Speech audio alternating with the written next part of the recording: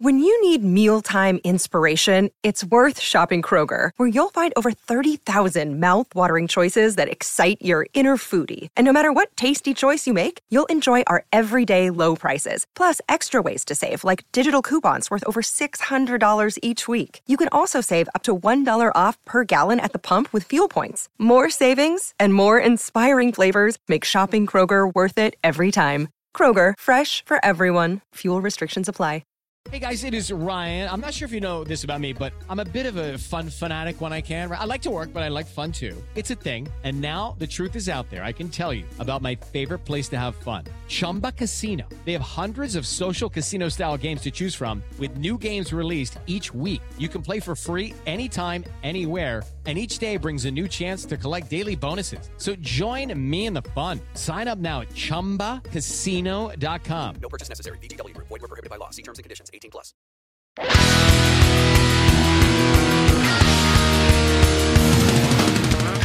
Hey everybody. Today's guest is bass guitarist Karl Alvarez from the Fort Collins, Colorado punk rock band Descendents. Together, we tackle the writing, recording, and inspiration behind the fan favorite hit, I'm the One, taken from their 1996 album, Everything Sucks. Now, we've heard this a lot here on Krista Makes a Podcast, but one of the very first things that Karl said about this track is that it was written in about 20 minutes. Descendants' well-known roadie and stage manager, Daniel Bug Snow, had complained to Karl about his ongoing relationship struggles, and it wasn't long after that the idea for the song came. And who can't relate to the lyrics? Seeing someone you care about dearly continue to put vested interest in the wrong people. This song is a mere 2 minutes and 15 seconds. But there's not a speck of fat on the bone here. Every note, word, and feeling has its own spot and purpose. Drummer Bill Stevenson and guitarist Stephen Egerton produced and engineered this masterpiece, and Andy Wallace absolutely slayed the mix. 27 years later, and the track doesn't sound dated at all. So for all this and a whole lot more, stick around. Hey, hey, have you heard? Krista makes a podcast. Hey, hey, have you heard? Krista makes a podcast. Hey, hey, have you heard? Krista makes a podcast. Hey, hey, have you heard? Krista makes a podcast. Karl, how's it going? Pretty good, Chris. How you doing? I'm doing great. I just saw you a couple weeks ago. Yeah, it was only 2 weeks ago. 2 weeks ago. Yeah, we played Fest down in Gainesville together. It's always amazing to see you guys. You're ageless, just like Less Than Jake. Cough, cough. But man, you know, you're the last one in Descendants to be on the show. I've had every one of you guys, and I'm just so stoked to dive into I'm the One because and my top 10 rotates, but I'm the One is probably always in there. It's one of my favorite Descendants songs. Just everything about it. And I want you to take us back now. You know, the record Everything Sucks was recorded in June and July of 96.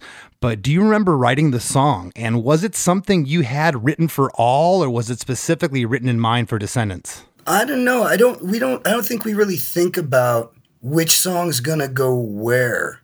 But I can tell you where that song kind of came from, which is there were a bunch of younger people that had a loft in downtown Fort Collins, and they'd throw shows there. And I went there, and on the bill that night was Daniel Snow, Bug, our roadies band, Bill the Welder. Mm-hmm.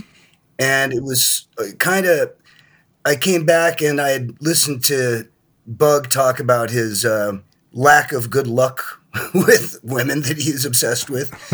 And I sat on the couch, and then there was a few other friends who had given me similar laments over the past while there. And so I sat on the couch, and I think that song wrote itself in seriously 20 minutes. Weird as that sounds. Really?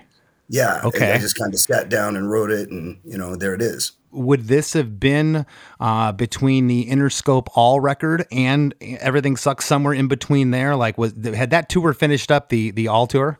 I think we were already committed to the Descendants record. You were? Okay. To the Everything Sucks record. Okay, because this is well known, and I went back and listened to it.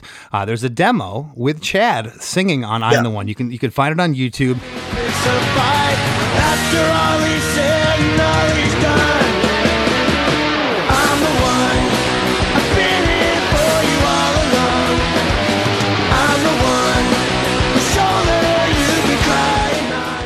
And it's amazing. Save for the beginning of the track, the intro is a little bit shorter. The rest of the song's identical. It's a little bit faster. It doesn't have as much groove. I think it's maybe a click or two slower on the actual recording. So I thought maybe this was something that all was working up for the next record. You know what? If things had gone differently, it probably would have been. Like I said, I don't really think about it that much about who's going to sing it, you know. But I mean, once you get in the studio, almost anything can happen. And with that song, one of the things I remember happening is we changed the key of it to accommodate an easier singing of it, which was fine, except for from the bass end of it, it created a situation which was pretty easy and made it very difficult, where in that song I will hit the lowest fretted note on the bass and the highest one in like this really limited amount of time. And that's purely a byproduct of changing the key of the song. I think it was a half step lower before, and I was able to get away with an open note or something. But, you know, I'm up for the challenge. It was like, okay, this is going to be really pointlessly difficult, but I'll do it. You know what? I've never thought about that, Karl. Have you ever, you know, dialed up a bass tone and you're like, you're playing this really low part, it sounds great, and you want to go up to an octave way higher, and it's like, it sounds terrible up there, and you have to accommodate the sound from that? Yeah, of course. You got to pay attention to where you are relative to the guitar, too. You know, Sure. The Ramones were artists with that. They were, you know, if Johnny was on the lower chords, Dee Dee would be okay to be on the middle of the bass, or even on the high sometimes, you know? Right. The song you said was written very quickly, and I hear that a lot. It's always the most amazing songs. Of course, this was picked as the first single. You guys did a video for this, but you wrote it. Do you remember presenting it to the band, and what did they think? I think they liked it okay. I think it was, you know, I mean, it's one of those ones where I think by then we'd been doing it long enough that it's like, okay, here's the new song. Let's do what we can with it. You know, we'll do it. And by the end of the recording, we'll see which songs sound outstanding. I don't remember an immediate reaction out of anybody, really. I thought it was just one in our wad of songs. In your mind, and I say this as an all fan first, I was an all fan before I discovered Descendents. I was backwards. And did you ever think during this time, maybe not, you probably didn't have time to think. You guys had toured so much in all, you're just writing songs, you're going to do a Descendents record now. But did you think as you're writing this, like, man, this song's awesome. If we put this out on an all record, it's going to get the reaction and the traction that it gets. But if this goes on a Descendents record, maybe some people are going to hear this thing.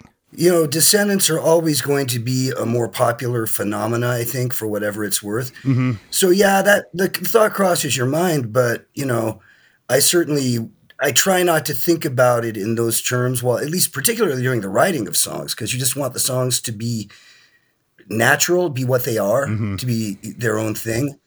And then, you know, when the other guys get in on it, maybe it gets a little more life. And by the end of it, you have a fully ambulatory Frankenstein monster of a song walking around. Well, because I had mentioned to Stefan when he was on here, we talked about Everything Sucks, the lone track that he wrote from this record, which that whole story was crazy. He was like, yeah, I just wrote this kind of throwaway song and ended up being the guys are like, it's going to be the first song on the record. He's like, are you kidding me? We've always been convincing Stefan that he's a better songwriter than he thinks he is. You know, that's sort of the thing. Because you're an all fan, I can bring it up. The song Strip Bar. Okay. All 8 seconds of it. 1, 2, 3, 4. I went to the strip bar, tried to grab her by the world, but a big guy beat me up and threw me out the back door of the strip bar. That was him joking about, you know, well, what am I going to write in a song? And he just spieled that out, and it was like, okay, well, we're going to put that on the record now. Yeah. Thanks. Yeah, we'll show you. You know, thanks for that. Well, no, but I mean, like, you know, you go back to that time period and, you know, and I believe I mentioned this in his episode, there was no internet. You know, the best you could find out about a new record is you walked into a record store or you saw a flyer or someone told you to show, hey, there's a new Descendents record. But, you know, my listeners know they've heard the story, but I was out on the road. This kid put us up in New York at his apartment and he had an advanced copy of Everything Sucks. And he popped that thing in and it was just... I couldn't believe it because by that point, I, of course, was familiar with Descendents, but the last Descendents recordings I heard were what you guys did in the 80s. Yeah. And I wasn't equating it, even though it was the same band. I didn't know you guys yet. I didn't know the inner workings. So to me, it was a completely separate band. I heard this recording. It was like, oh my gosh, the mix with Andy Wallace. I mean, what do you still think of it today? It sounds ripping. It's almost 30 years old. You know, I haven't listened to that one in a real long time. I got to tell you, you know, This is going to sound really lame, but once you're done doing the song, and you know this because of your stuff, it's really rare that you'll go, oh, you know what? I really want to listen to what I did there, you know? Yeah. But still occasionally, the odd record I did or misplayed on, I'll put it on and find out. But I haven't listened to that record. Maybe I owe it a re-listen. I probably should just to make sure I'm playing the parts right. Yeah. Well, of course, going on the Caffeine Nation tour with you guys, I mean, you were really, to me, the first punk band. And prior to that, I probably just wasn't paying attention. I was young. I was in the pit diving off. I wasn't paying attention to the musicianship of 7 Seconds or the Doughboys when I was seeing them at Janus Landing in St. Pete. By the time I got on the road with you guys, I sat there every night. And I can't stress enough what you guys taught me as a musician about the importance of your craft. I don't know of any band that practiced harder than you. I know when you guys moved to, what was it, Brookfield or Missouri? Brookfield, Missouri. You guys lived in some house, and when you were off the road home for 2 weeks, 3 weeks at a time, all you did is rehearse all day long.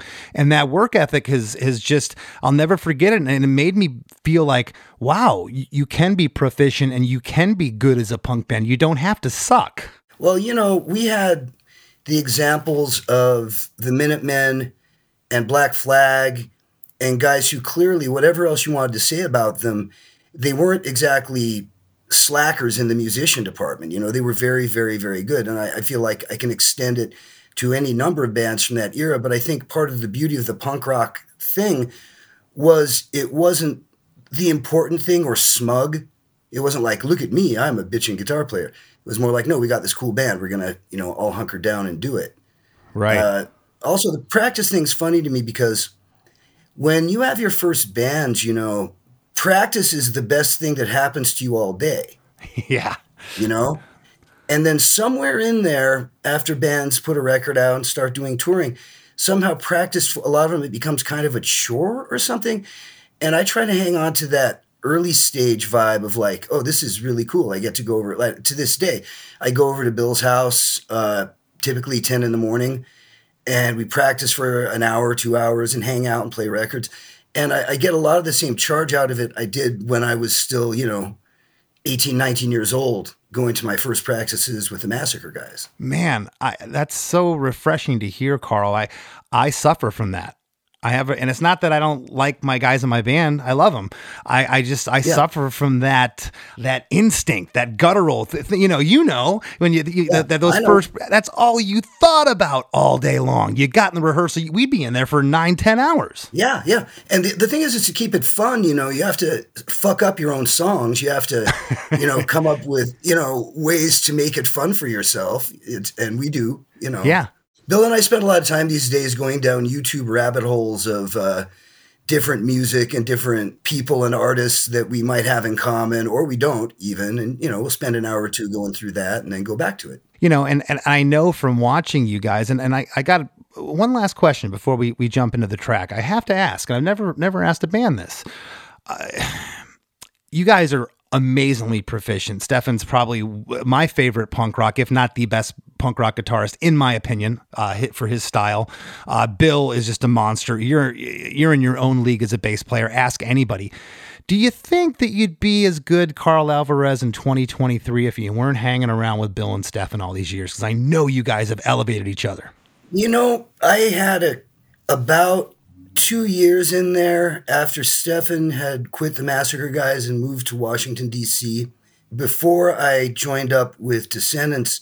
And I kept playing, but I think the learning curve was much steeper with Bill and with Stefan, both of them in the band, you know.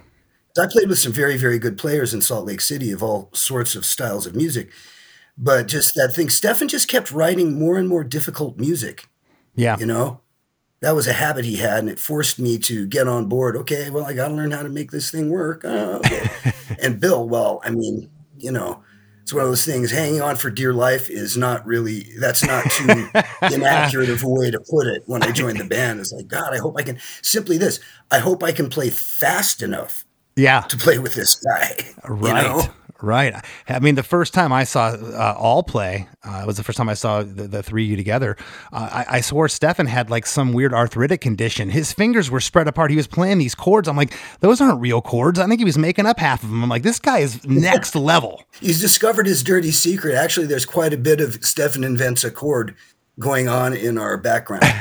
But also, before the punk rock world even existed, Stefan was already a very, very competent guitar player. He was when I met him at age 12, and he got respect from adults, which was weird. And he'd go out on the corner and he'd busk, he'd play Hotel California or whatever it was. And because at the time he was very, very small, people would just throw money at him. And I remember going out and watching him busk and thinking, there's something in this music thing. This guy's, got enough money to go raid the candy store with, It's kind of rad. So he always had that in him. But the music before punk rock was a thing, for him, there was a lot of Frank Zappa, a lot of jazz music that I was completely unfamiliar with. Yeah. The rock and roll of the 70s that you would expect, Boston, Ted Nugent, stuff of that ilk was in there. But, he had a whole different angle on how to work chords in from a very, very early point, I think. He liked the sound of them, Yeah, how he's able to blend the dissonance with the pop sensibility. It's the fine line that he walks is beautiful. Well, when I started playing bass for real, when I joined his band, we would sit in the living room of our basement punk rock drag apartment, and we would try to deliberately find the most dissonant note combinations between the bass and the guitar. Our reasoning was, if we can find where all the sour notes are, then it's one short step to knowing where all the right notes are. So we were kind of backwards. I was going to say, you guys were going in reverse. But we liked all that dissonant stuff, and I worked at a library for a long time, and I used to bring home records that were interesting. And there was a classical composer named Bela Bartok, and a lot of his stuff has that same dissonant kind of tonality to it. But being punk rockers, his records took too long, so we put them on 45. Sped them up. So we can get him out of the way. So maybe, Bela Bartok on 45 is part of Stefan's thing. Maybe not.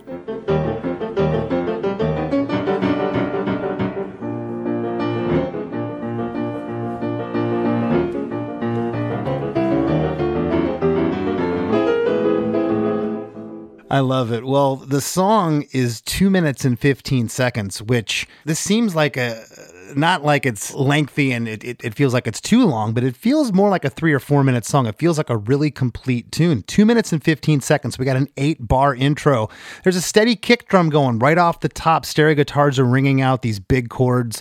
Along with that kick drum, there's a steady hi-hat, a killer Bill Stevenson tom fill happening, and an amazing melodic bass part with these harmonics that you're doing there at the top. Really cool.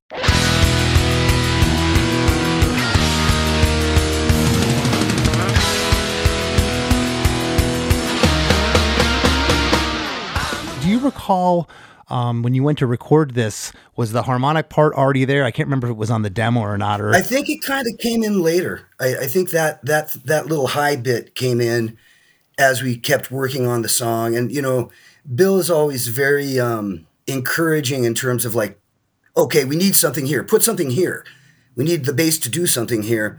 And, we'll sit around and mess around and invent a thing to fill the space, or whatever it is that sounds cool to us, and move on. On the Hypercaphium record, Bill and me did all the bass parts in his back bedroom at his house. And, it was just kind of us hanging out, coming up with cool bass parts for 2 weeks.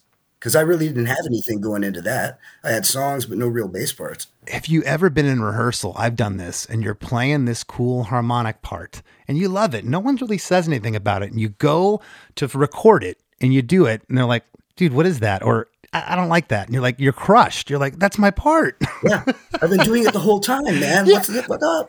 Yeah, like you could have said something 3 weeks ago and told me it sucked then, and now, like, I love it. That's a hard one to swallow. I've had that happen. Well, we kind of had a rule at a certain point where you're not allowed to tell a fellow band member that their part sucks unless you have a better idea. I like that. Because it's at that level, it's just counterproductive, right? Right. Well, okay, I know what you don't want to hear. What do you want to hear there? But what if you don't know what you want to hear? You just know what you hear sucks. Then let us dialogue and come up with something that the both of us can live with. You know? Yeah, for sure. Or sometimes a random person might have a better idea too, because that's part of what we liked about having our roadie Daniel around for a lot of years was he was a really good, he could bring things down to base level pretty quick, Yeah. Being as his whole template of music was the Ramones, AC/DC, and Black Sabbath, and everything else is just pretend stuff. Right. And sometimes that's all it takes. You'll have a second engineer in the studio and he's going to get a sandwich. And as he's walking out, he's singing the song, but he sings a wrong lyric. You're like, whoa, what was that? Well, that's actually kind of cool. That's actually better. Let's go with that. Yeah. Yeah. We had when we did the Descendents All record and some of the All records, there was a guy named Richard Andrews who was in the production of it. And he was a much better bass player than I am. And there's stuff on those recordings where he was literally, giving me ideas, telling me what he thinks should go there, knowing that I was very uneducated and very green. But he was a guy who, this music was not his music. He was a contemporary R&B guy. That's what he liked. But he gave me, he'd give me ideas and point out little places I could put things in. He was a very talented guy. Sounds like you were receptive to it, though. You were open to it. Well, yeah, because I'd only been playing bass for like 4 or 5 years at that point, so I needed help. Yeah, but you were young, and a lot of kids know everything, and they don't want to hear it. I've seen that so many times in studios, Yeah, well, I mean, that's a real thing because you do. It's hard work to learn how to even make the things make anything other than noise. It's hard, and so when you get into studio, also, I feel like in studio, it's a very vulnerable place for a lot of musicians to be. Oh, yeah. Because everything's really naked in there, Mm-hmm. And now you're under a microscope and it's only you in the vocal booth. Yeah, and so the defensiveness, I understand where one would get defensive. And I've had to be defensive about certain stuff here and there. Sometimes to my detriment, it's like, no, we need to keep that third or the fourth verse in or whatever. So I can listen to it again a couple of years later and you're like, no, yeah, I could have lived without that fourth verse. Oh, well, yeah, I should have listened to someone. And that's hard to do because, when you're in the moment, that's a snapshot of where you were right then. I try to remember that too, Oh, yeah. Right out of the intro, 8-bar intro, we get chorus 1. I'm the one, I've been here for you all along. I'm the one, whose shoulder you've been crying on. I'm the one, I've been here for you all along. I'm the one whose shoulder you've been crying on. We get harmonies on both I'm the ones there. And I gotta ask, later in the song, I swear it's Chad, and I know Chad Price has been credited with backing vocals on Everything Sucks, but is that you doing the harmonies on I'm the One? I couldn't even tell you nowadays. I can't even remember who ended up doing that. That was, it's a long time ago. And also, like you said, Chad, honestly, he's a much, much better singer than I am. So if we want to get stuff done quickly in studio, you call Chad. It'll be done very quickly. Well, and I wanted to ask, obviously Chad can sing. He's absolutely amazing. One of my favorite singers. But does his voice, it's kind of in the same timbre as Milo's, kind of gruff. Does it mix a little bit better than yours? And maybe that's why he was doing some backing vocals, or was it just because he gets in there and kills it? I think maybe, but the weird thing about Chad and me is our voices at one point with the All stuff would do a weird thing in studio where their interaction, something between the gruff I had and the gruff he had, would create a third harmonic part. Yeah. That would drive Bill and Hampton crazy trying to hunt down where that strange note is coming from. Right. It was just between our voices. So I don't know. Bill has a big part in the harmonies when we do this stuff because he's got a real gift, I feel like, for it. Yes. And so, I think it ultimately would have come down to his call. And I'm having a hard time telling it. Were these vocals double track, the lead vocal?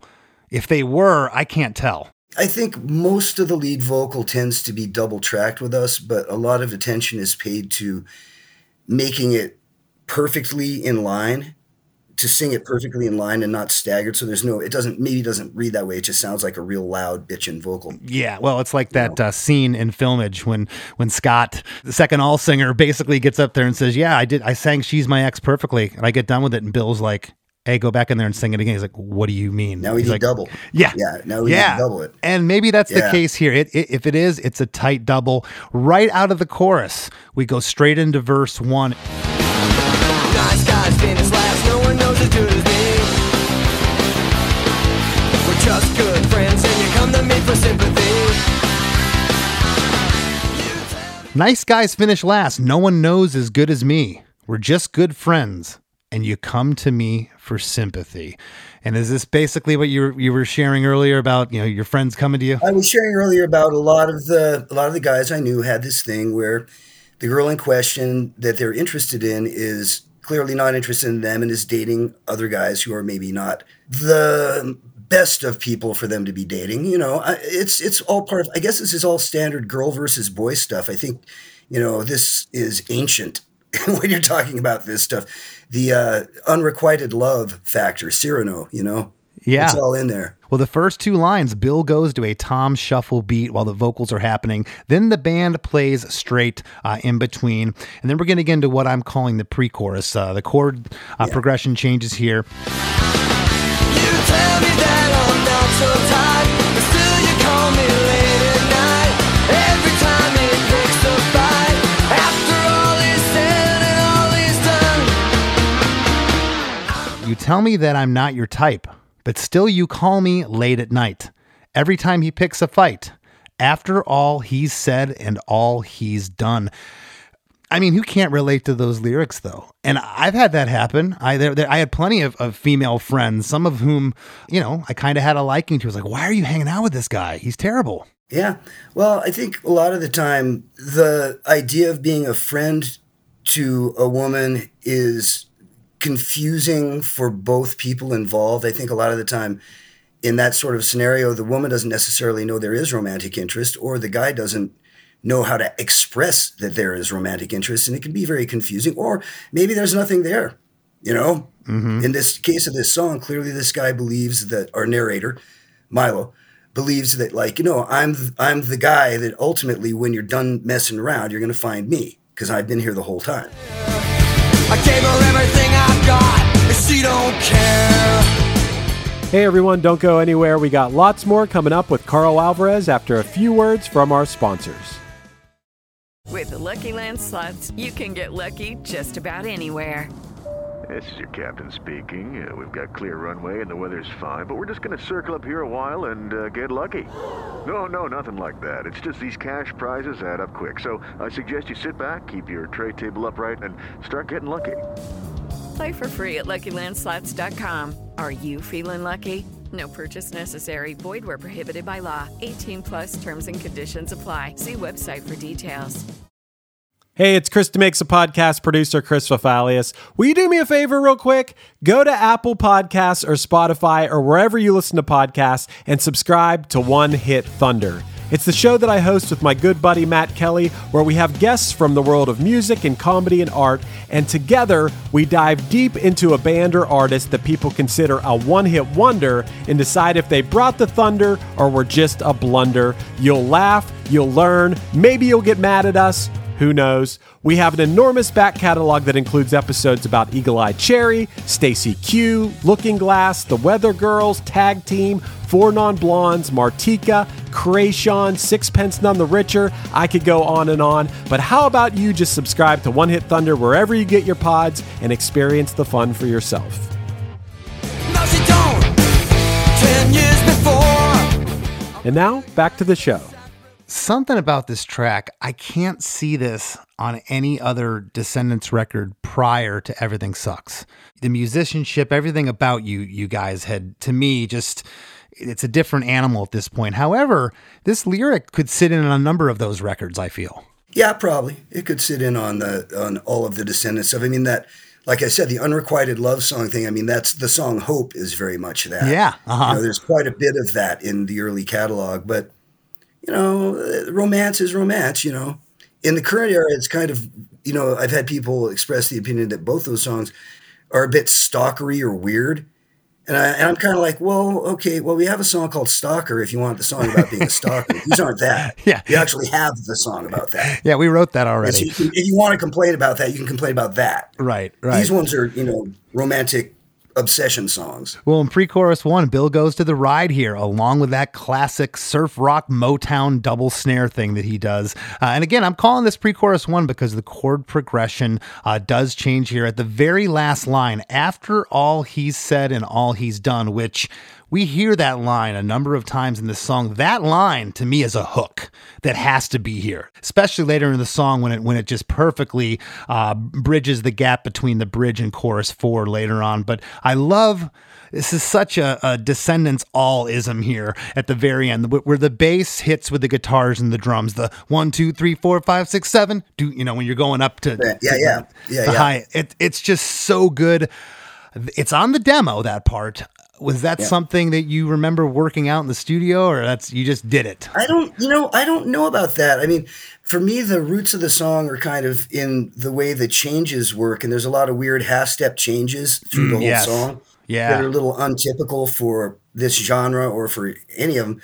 But that, I think, kind of how that bit leading up to the chorus, I honestly feel like that's kind of Roy Orbison or something. It's just this, if you put it in your head, you can hear Roy Orbison singing that melody as as the bit ascends, Wow.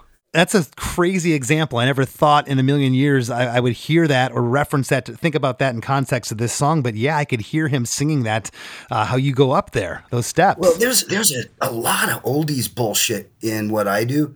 I can't speak for the other guys. I know with Bill, the Beach Boys have always been a big part of his world. Oh, yeah. And with Stefan, big Beatles fan. And we all were raised with that radio when we were young and all that. Like, what was the first song you really remember as a kid that affected you? Free Ride by Edgar Winter Group. That's a good one. That's a really good one. Come on and take a free ride. Come on and sit here by my side. Come on and take a free ride. Yeah, I mean, I was younger, but I remember distinctly sitting at my grandma's breakfast table and, listening to the radio. And I remember the song, the Motown song, The Temps, I Can't Help Myself. Oh, yeah. And there was something about that song I really liked. And then it was followed up by Help Me Rhonda by the Beach Boys. And something about those two things just kind of, I think everything comes from that moment of liking the way that felt to hear that stuff. I can relate to that because I'm a sucker to this day for the dual harmony guitar that Boston and Iron Maiden and all these guys, and that stems straight from Edgar Winter Group. They were doing that. See, that's the only reason you guys should ever have a second guitar. Exactly, I know. Do the tandem guitar parts. Well, we got a frustrated guitarist. He plays bass, Roger. But yeah, I know that. I know that story. Well, you play bass sometimes nowadays, right? Yeah, I got one sitting right here, but I'm not that good. But coming out of pre-chorus 1, Karl, we get another chorus. I'm the one. I've been here for you all along. I'm the one whose shoulder you've been crying on. So we got the same lyric, but I did notice, and I've never noticed this, the last line at the very top of the song, it says, whose shoulder you've been crying on? But here it says, the shoulder you've been crying on.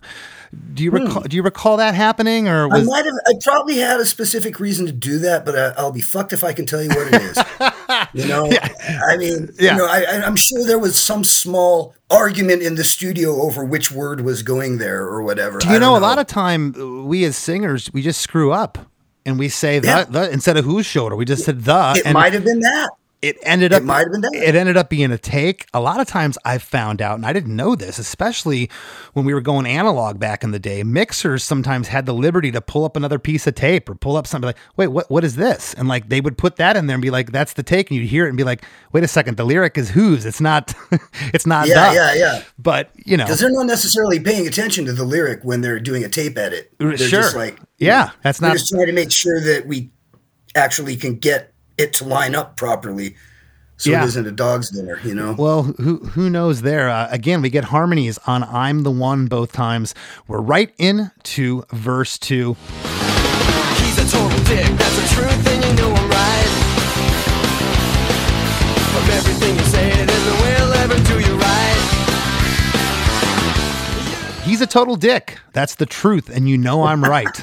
From everything you say, there's no way he'll ever do you right. Someone in there was trying to like get a rise out of me. Like, are you really going to use "He's a total dick" as the lead-in line? Yeah, absolutely. Like, well, yeah, hell yeah. Well, a lot of it, this is how people speak. It's not like I'm coming up with something.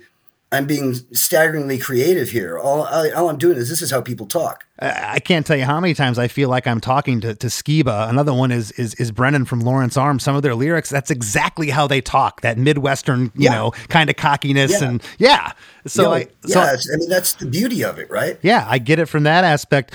Verse 2 here, same general instrumentation as verse 1, but man, your bass playing gets really playful on the back half here. And I got to ask you, and it's awesome. Do you have a lot of liberty with yourself to play around, or do you usually get it in the first take or two?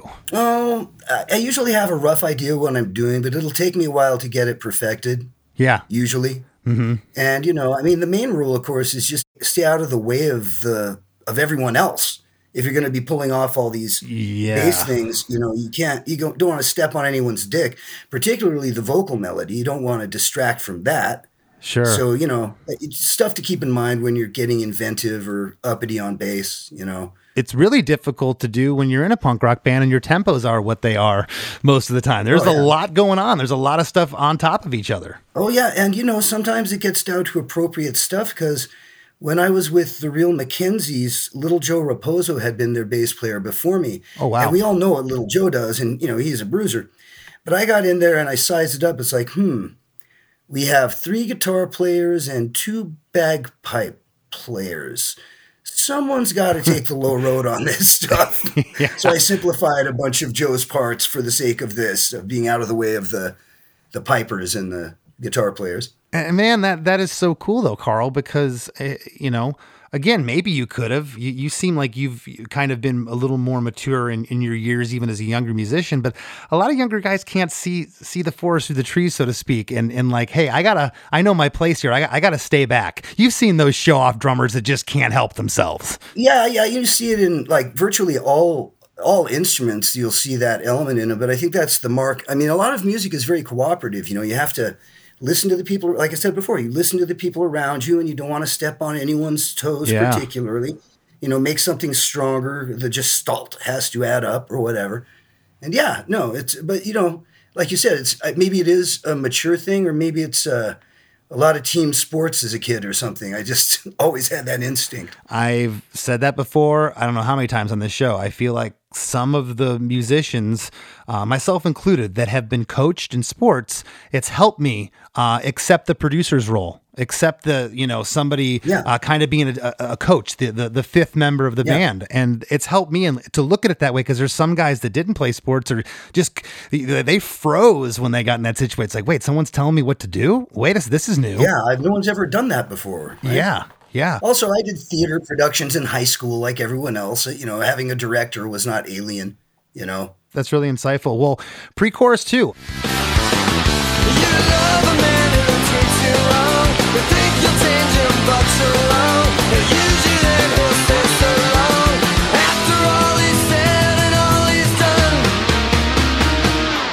You love a man who treats you wrong. You think you'll change him, but you're wrong. He'll use you, then he'll say, so long. After all he's said and all he's done. So the last line here is the tie-up. We get that again. How important was that to get that line in there? Was there ever a different line, or was that what it had to be? No, that was it. That was the callback to make it all kind of be symmetrical and line up and make progressive sense. Yeah. You know? I never realized how important that line was to this song. And I've heard this song, I'm not even going to say hundreds of times. I've heard this song probably thousands of times. How important and relevant that line is to this song. That really ties it up right there. If you would have asked me 2 days ago, I'd just say, no, it's I'm the one. I've been here. You know, that's the lyric. Yeah. No, this is really it to me. After all he's said and all he's done, you know, you're not going to see. I'm standing here. And that's where you get your knight in shining armor moment or whatever out of it, I guess. I don't know. Well, chorus 3, and listen, I haven't mentioned this. There's no fat on this at all. There's no fat on this bone. I mean, this is just 2 minutes and 15 seconds. We're into chorus 3. We get the harmonies on I'm the One on the first and third line, and it says the shoulder you've been crying on before we hit the bridge here. I'm the one, I've been here for you all along. I'm the one, the shoulder you've been crying.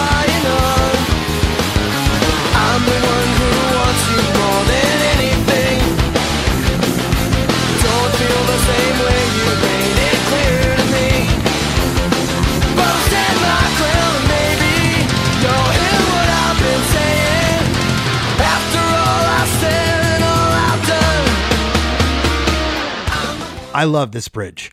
It's perfect. Not only does it get tied together here at the end with that lyric that we've been talking about, after all I've said and all I've done, but at the top of the bridge, you get the lyric, I'm the one, that starts it off. I'm the one who wants you more than anything. You don't feel the same way. You made it clear to me. But I'll stand my ground and maybe you'll hear what I've been saying. After all I've said and all I've done. So the lyric does change there to first person, after all I've said and all I've done, versus all he's said and all he's done. Yeah. Yeah, that's deliberate. It's, you got to make it make sense on some level and give it a narrative sensibility.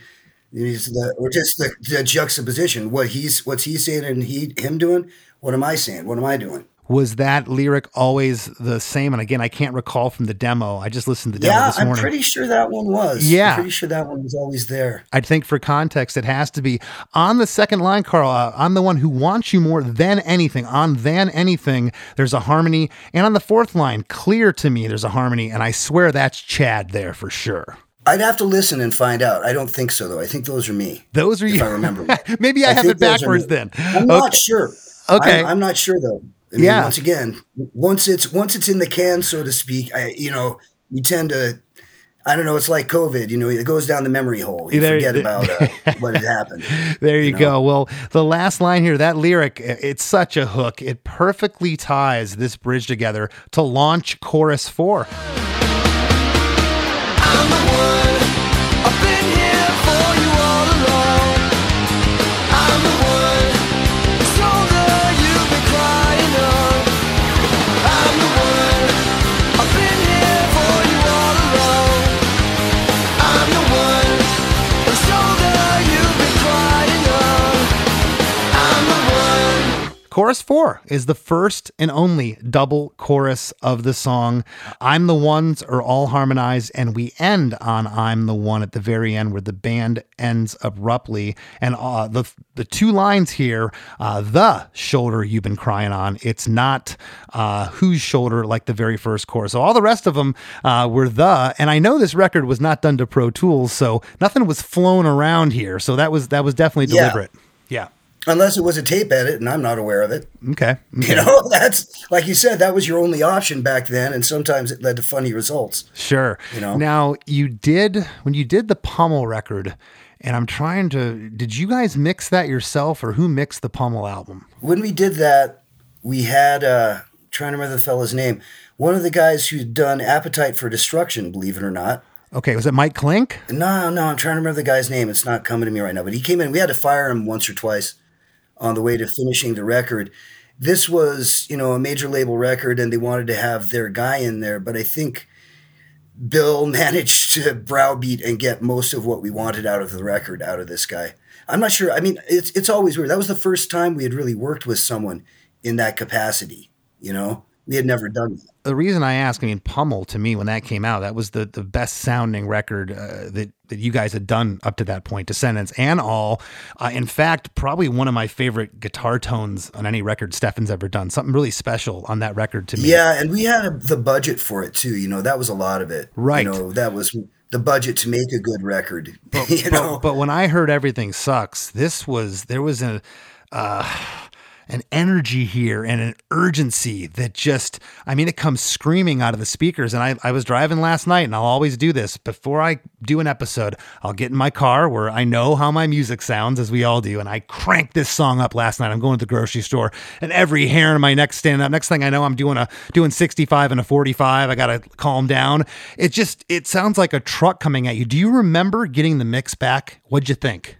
I was very, very, very enthusiastic about it. I remember that. But, back to what you were saying before, it's not, I think a lot of people do this. We go for the car listen. Like when you get a mix, in the old days, it would be on a cassette. Yeah. You take it out to the car, preferably one with a pretty shitty stereo, because you can't guarantee everyone's going to be listening to this on state-of-the-art stuff. No. And if you can get through the shitty stereo, then you've probably done a pretty good job. But the car listen was a big part of it. Yeah. The process of it. Because I'm telling you, this by all accounts was a major label record. You had Andy Wallace mix it. And by this point, Bill and Stefan knew how to engineer as good as any of these guys out there. They had learned a lot. They had. Go back a short 6-7 years, listen to the, Home Again by the Doughboys. Just doesn't sound, I mean, a lot of that has to do with the band too, but I mean, where these guys came in. No. It's like with the production with Bill and Stephen, they'll be the first to admit they learned as they went. Yeah.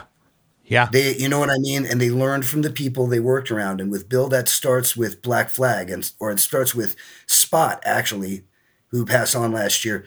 And then when they were working Black Flag, he was trying to learn during that period, and then so on and so forth.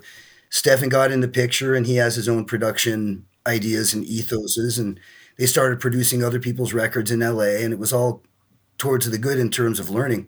Though I do think the Chemical People Soundtracks record is probably my favorite of that era.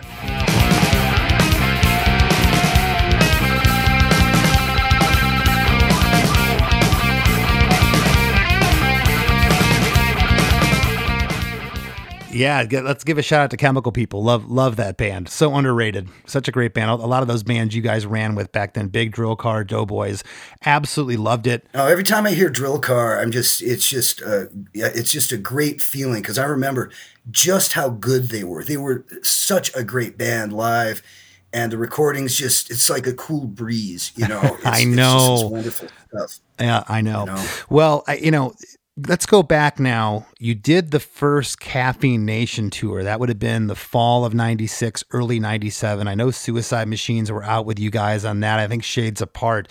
Do you remember, this is going back a few years here, but do you remember playing I'm the One? And you remember the crowd reaction? And the reason I ask, when we put out new records now, Karl, any band, I don't care if it's the Rolling Stones, Metallica, people have those memories attached to those old songs. It's hard to get into the new stuff. I swear to you, when Everything Sucks came out, it was like a greatest hits Descendents record. I remember the fans just taking to it right away. Was that your perception of it? Yeah, I thought that was... I thought it was pretty unusual, because Descendents, even as Descendents, have faced that, because the Descendents All album was quite a departure from what the Enjoy album was all about. And the Enjoy album certainly is a departure from what Grow Up is about. Yeah. So we had already met backlash to the point of when I remember notably playing on the Descendents All album on tour, someone literally yelling up, "Your new songs suck," while we were playing them. Jeez. So, it takes a while. So I was surprised that the Everything Sucks album was, so uniformly embraced as, the thing. Well, you didn't put out a crappy record, I'll tell you that, and that had a lot to do with it. And we got Frank to put a song on it, and we got Tony. Mm-hmm. So, and it was very important. It is very important to me that the guys who contributed get their due. Because I'm like the fourth bass player in this band, dude. I know. I know. There's a lot of heritage there. No, and I've always loved that you've respected the lineage of the band. All of you guys have, like the Ninth and Walnut Project. I mean, you were able to step back and for the betterment of the team. That's such a, man, there's not a lot of bands that can then separate the egos and all that. Tony, I was like every other kid in 1983 when Milo Goes to College came out. I put that record on, and I don't think it left the turntable for like 3 months. So we rad. were obsessed with that thing. Yeah. Because, it was so out of the blue, because we had heard the Fat EP, we had heard that, and Milo Goes to College was another, light years ahead in terms of the evolution. So it kind of caught us napping, like, what the hell is this thing? Right. Oh my God, this is the best record. It used to annoy quite a few of our friends because we were into that record. I bet. As much as we were. Well, listen, Karl, I could talk to you about what we're talking about right now for like 3 hours, but hey, I want to thank you for taking the time. I know you've been busy. And before we break here, what do you got for everyone listening? What's coming up with Descendents? You got any solo stuff? Any all records coming out? I didn't even ask you guys this last time. I ask you every time. Oh God, with the all records, I don't even know. We've been promising one for years, and I'm certainly into it, but no formal plans have been made. The new Descendents records, Stefan and Milo have recorded their songs. Their songs are in the can. Bill and I are being the stick in the muds. Oh my gosh. So maybe while I'm home for the next 3 or 4 months, I'll actually be able to demo my new bunch of songs and try to see what I can get out of that. And Bill can demo his. We just haven't done it. We've been very lazy about it. Right on, man. Well, again, thank you so much for taking the time. I appreciate it. And this was as much fun for me as everybody listening, I'm sure. While you are away, I'm waiting. I'm out of my mind, you're out of town. We did it. We had all the Descendants on Krista Makes a Podcast now. If you haven't heard the past episodes, we have 2 episodes with Bill, an episode with Stefan, an episode with Milo. We got an episode with Chad Price. Just take a look back through our back catalog if you haven't heard those episodes yet. But don't do that yet. There's still more Krista Makes a Podcast to come right after a few words from our sponsors.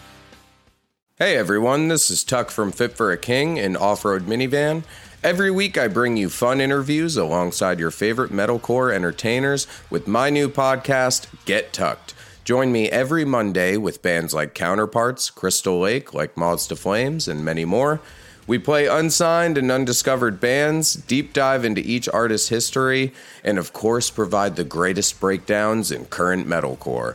Tune in to Get Tucked every Monday, out now through Sound Talent Media.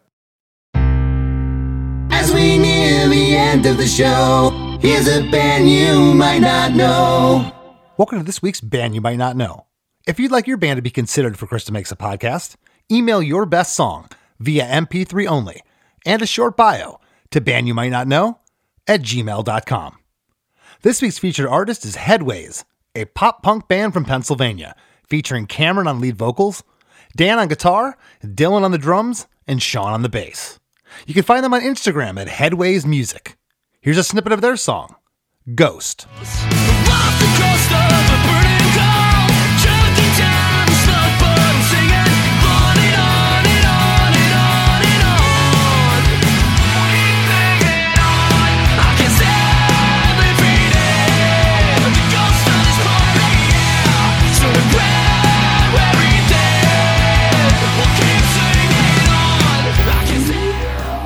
The Wrap with Chris and Chris.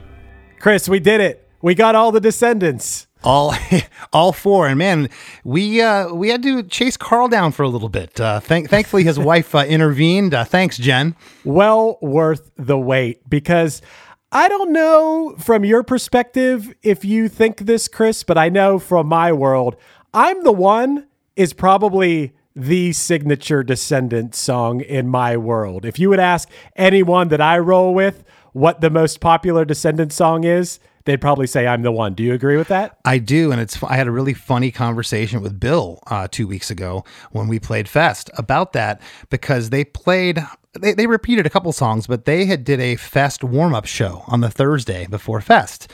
And I was in town early, and me and the guys went down to see him play, and it was just hit after hit after hit. And I had jokingly said to him the next day, I said, well, what are you going to play tonight? He's like, what do you mean? I'm like, well, last night was hit after hit. He goes, you think last night was hits? I'm like, yeah. You played Hope. You played I'm the One. He goes, I'm the One's a hit? He goes, well, I guess to you, because you weren't really into us back in the 80s. You were too young, so I'm the One's like a new song to you. I'm like, I wouldn't say it's new, Bill. It's almost 30 years old. But yeah, yeah. I knew what he meant by it. It made me chuckle. But as I said to Karl, Chris, top 10 Descendants song that never goes out of the top 10. My top 10 does rotate with Descendants, but I'm the One's always there. It's a staple. Yeah, it's amazing. And I thought it was really cool that Karl was talking about how he's still able to maintain the excitement and fun of band practice and have it not be a chore. Because I'll tell you what, man, I try to be that way. I'll tell you this. Once I'm there and I'm playing, I'm having fun. But kind of sometimes you're like, oh, I got to drive to band practice. I got to lug in my equipment. I got to do this stuff. And yeah, it can turn into a chore. And that was inspiring to me when he said that. I thought to myself, I have to make sure band practice is always fun. I never want to think of it that way. Yeah. And I definitely took a page out of that too. I was like, man, I gotta come up with some excitement, because I think a lot of it, Chris, is band practice was such a new thing then. It was either band practice or your crappy job that you had, or for me, it was the college classes that I didn't want to go to. So practice was just like this mecca, like let's get to practice. Whereas nowadays, you know, we've gotten older. We have families and all this other stuff that detracts you away from that. But I'm going to try to remember that next time I walk into rehearsal. I do remember the days after school or whatever, and I knew I had band practice that night and being like, oh, hell yeah, we got band practice tonight. I want to try to get more in that mindset nowadays. I think that would be cool. Yep. I thought it was a good point you brought up about saying that the people you play with elevate you. Mm-hmm. You know, for Karl I'm sure he elevates them too. They're all, as you would say, they're all rippers. Yeah. So I'm sure they all elevate each other, but who you play with can make you such a better musician. Yeah. The old adage, it's so true. The company you keep, if you want to be a hairstylist and you're hanging around the disco every night, you're probably not going to be that good. But if you're at the salon every day, and it's the same thing here, if you're hanging around people of your caliber or better, you're going to improve if you stick around long enough. And those guys, they just keep getting better. Bill's doing a thing now, Chris, because he's gone to in-ears, and so he'll wear in-ear monitors, but he'll also wear noise canceling headphones on the outside of it. So he's almost completely isolated back there, and he's hitting. Actually, he's not hitting. He's missing like hi-hat parts and cymbal parts. When I say he's missing them, he's deliberately leaving them out as to not crowd a part. I can't even explain it, but I talked to him about this, and it's almost like he's playing lighter and he's playing more like a jazz drummer, and he agreed with me on all fronts. And he said, yeah, it's these in-ears. He goes, I'm hearing things. He's like, why do I have to hit the cymbal there coming back into it when it doesn't need to be? Let the guitars and the bass do that. And I'm sitting there going, my gosh, this guy's still learning after 40 years of doing this. How inspirational. Yes, that definitely is. And that relates right to what you were talking to Karl about when you were saying, well, he was saying anyway, that as a bassist, it's important not to step on everything else in the mix, not to overplay. You don't want to be playing some crazy bass line and overpowering the vocal or the guitar or something. You have to be tasteful about what you play. And I think we've talked about that before in the rap and on the after party and stuff, that you see, especially sometimes in young bands, usually with inexperience, you see people overplaying. Oh gosh. And it sounds bad. Even if what you're playing is technically difficult and technically musically proficient or whatever, it can sound terrible. Mm-hmm. Yeah, I've seen bands where the kid, like, you can tell Travis Barker's his favorite drummer. He's just doing a fill every couple of bars, and it's just like, yeah, you gotta give the other people in your room or band some room here, kid. It's not working. Travis Barker is obviously an amazing drummer, but he is responsible for thousands of drummers that dress like him and try to unsuccessfully play like him in local bands for decades after. Yes. Thanks a lot, Travis. Also, I wanted to bring up from this episode, Chris, I love the he's a total dick line. Yeah. If it was he's a total jerk or he's a total dweeb, whatever, it wouldn't have the same effect. That is a perfect line, and I don't feel like the song would be the same song without it. It wouldn't, and Karl said it perfectly. It's just like we'd sit around talking. You're hanging out with your buddies, like, or somebody, he's a total dick. And that's how you'd talk, and right. And I like that, and I like when that comes across in song. I never really thought about that lyric. I never knew he got any grief for it being corny or whatever. I think it's awesome. Yeah, and I love the rule that they have about you can't say something sucks unless you have a better idea than that. I love that rule because, this would be an example, right? Oh, you don't like the he's a total dick line? Well, what's better than that? Yeah. What's going to make more of an impression than that? Yeah, if you can best that line, then let's hear it. I do like that rule as well. And one more thing I want to touch on, Chris, is the car test. I'm sure we've talked about the car test before. The ultimate test when you get your mix back. This is how people, at least probably half the time, maybe more than that, are going to be hearing your song. Just like probably a lot of people are hearing our podcast in the car. Yep. So you want to experience it, not through these $20,000 amazing studio monitors where probably everything's going to sound great. You want to hear it where the average Joe's going to be hearing it to see how they experience it. And if it sounds good through some crappy car stereo speakers, that it's a good mix. That's right. And I'll tell you, I'd love for our supporting cast, our after party, to be coming through your crappy car speakers. So for only $5 a month. You can go to KristaMakes.com and join our supporting cast. It's like a Patreon where you'll get bonus episodes each week of the After Party. That's right. Chris and I each week will fill your heads with laughter and facts and history and all kinds of great things. The After Party at KrisDemakes.com. Help us out. We appreciate it. We love doing this podcast, and we know a lot of you love it as well. And if you haven't already, please give our Chris Makes a Podcast Facebook group a join. We'd love to have you in there. Over 5,000 active members. And Chris, you're still on Instagram, buddy, at Chris Fafalius, so make sure to give Chris a follow over there. I don't forget about you, Chris. I'm there. And Chris, don't forget, I know we're hitting people with a lot of stuff at the end of these episodes, but don't forget to go subscribe to the Krista Makes a Podcast YouTube channel, where I've been putting a lot of clips from the episodes. People want some video clips, and I like to give the people what they want. So the Krista Makes a Podcast YouTube channel, you should go check it out. Maybe give it a little subscription. Absolutely. And give me a follow on Instagram, too, at @LessThanChrisD. And want to thank my old friend Karl Alvarez for sitting in the hot seat with us today. And we'll catch you next week.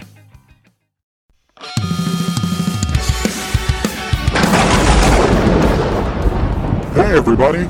Satan here. I know what you're thinking. Jesus Christ, Satan has a podcast now, too? No, that's not it. But I am here to tell you about a podcast. And it's one that's all about my favorite band, Punchline. Not the band you expected me to say, right? You probably figured I'd like Slayer, or maybe some backwards Beatles records or something. Those are okay, but you usually find me rocking out to fan-favorite Punchline albums like Action or Lion, while I'm torturing dead people for all of eternity.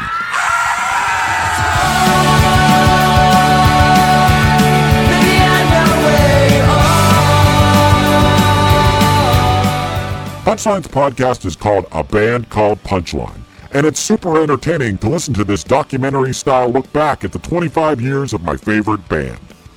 Honestly, I'm really feeling like I'm getting to know these guys, and their story is amazing. I'm so ready for them to get down here. I have so many questions. I gotta give them credit for catching on to my whole 37 thing, too. There's a reason why they're my favorite band, and if you listen to their podcast, they might become yours, too. A Band Called Punchline is available wherever you listen to podcasts. Check it out, and I'll see you all in hell.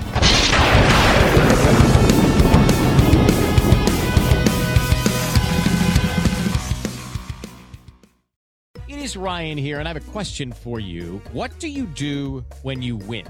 Like, are you a fist pumper, a woohooer, a hand clapper, a high fiver? I kind of like the high five, but if you want to hone in on those winning moves, check out Chumba Casino. At ChumbaCasino.com, choose from hundreds of social casino-style games for your chance to redeem serious cash prizes. There are new game releases weekly, plus free daily bonuses. So don't wait. Start having the most fun ever at ChumbaCasino.com. No purchase necessary. VGW. Void where prohibited by law. See terms and conditions. 18+.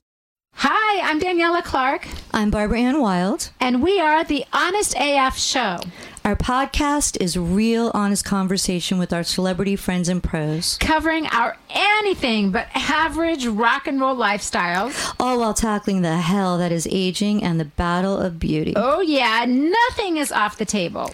The Honest AF Show is available wherever you get your podcasts.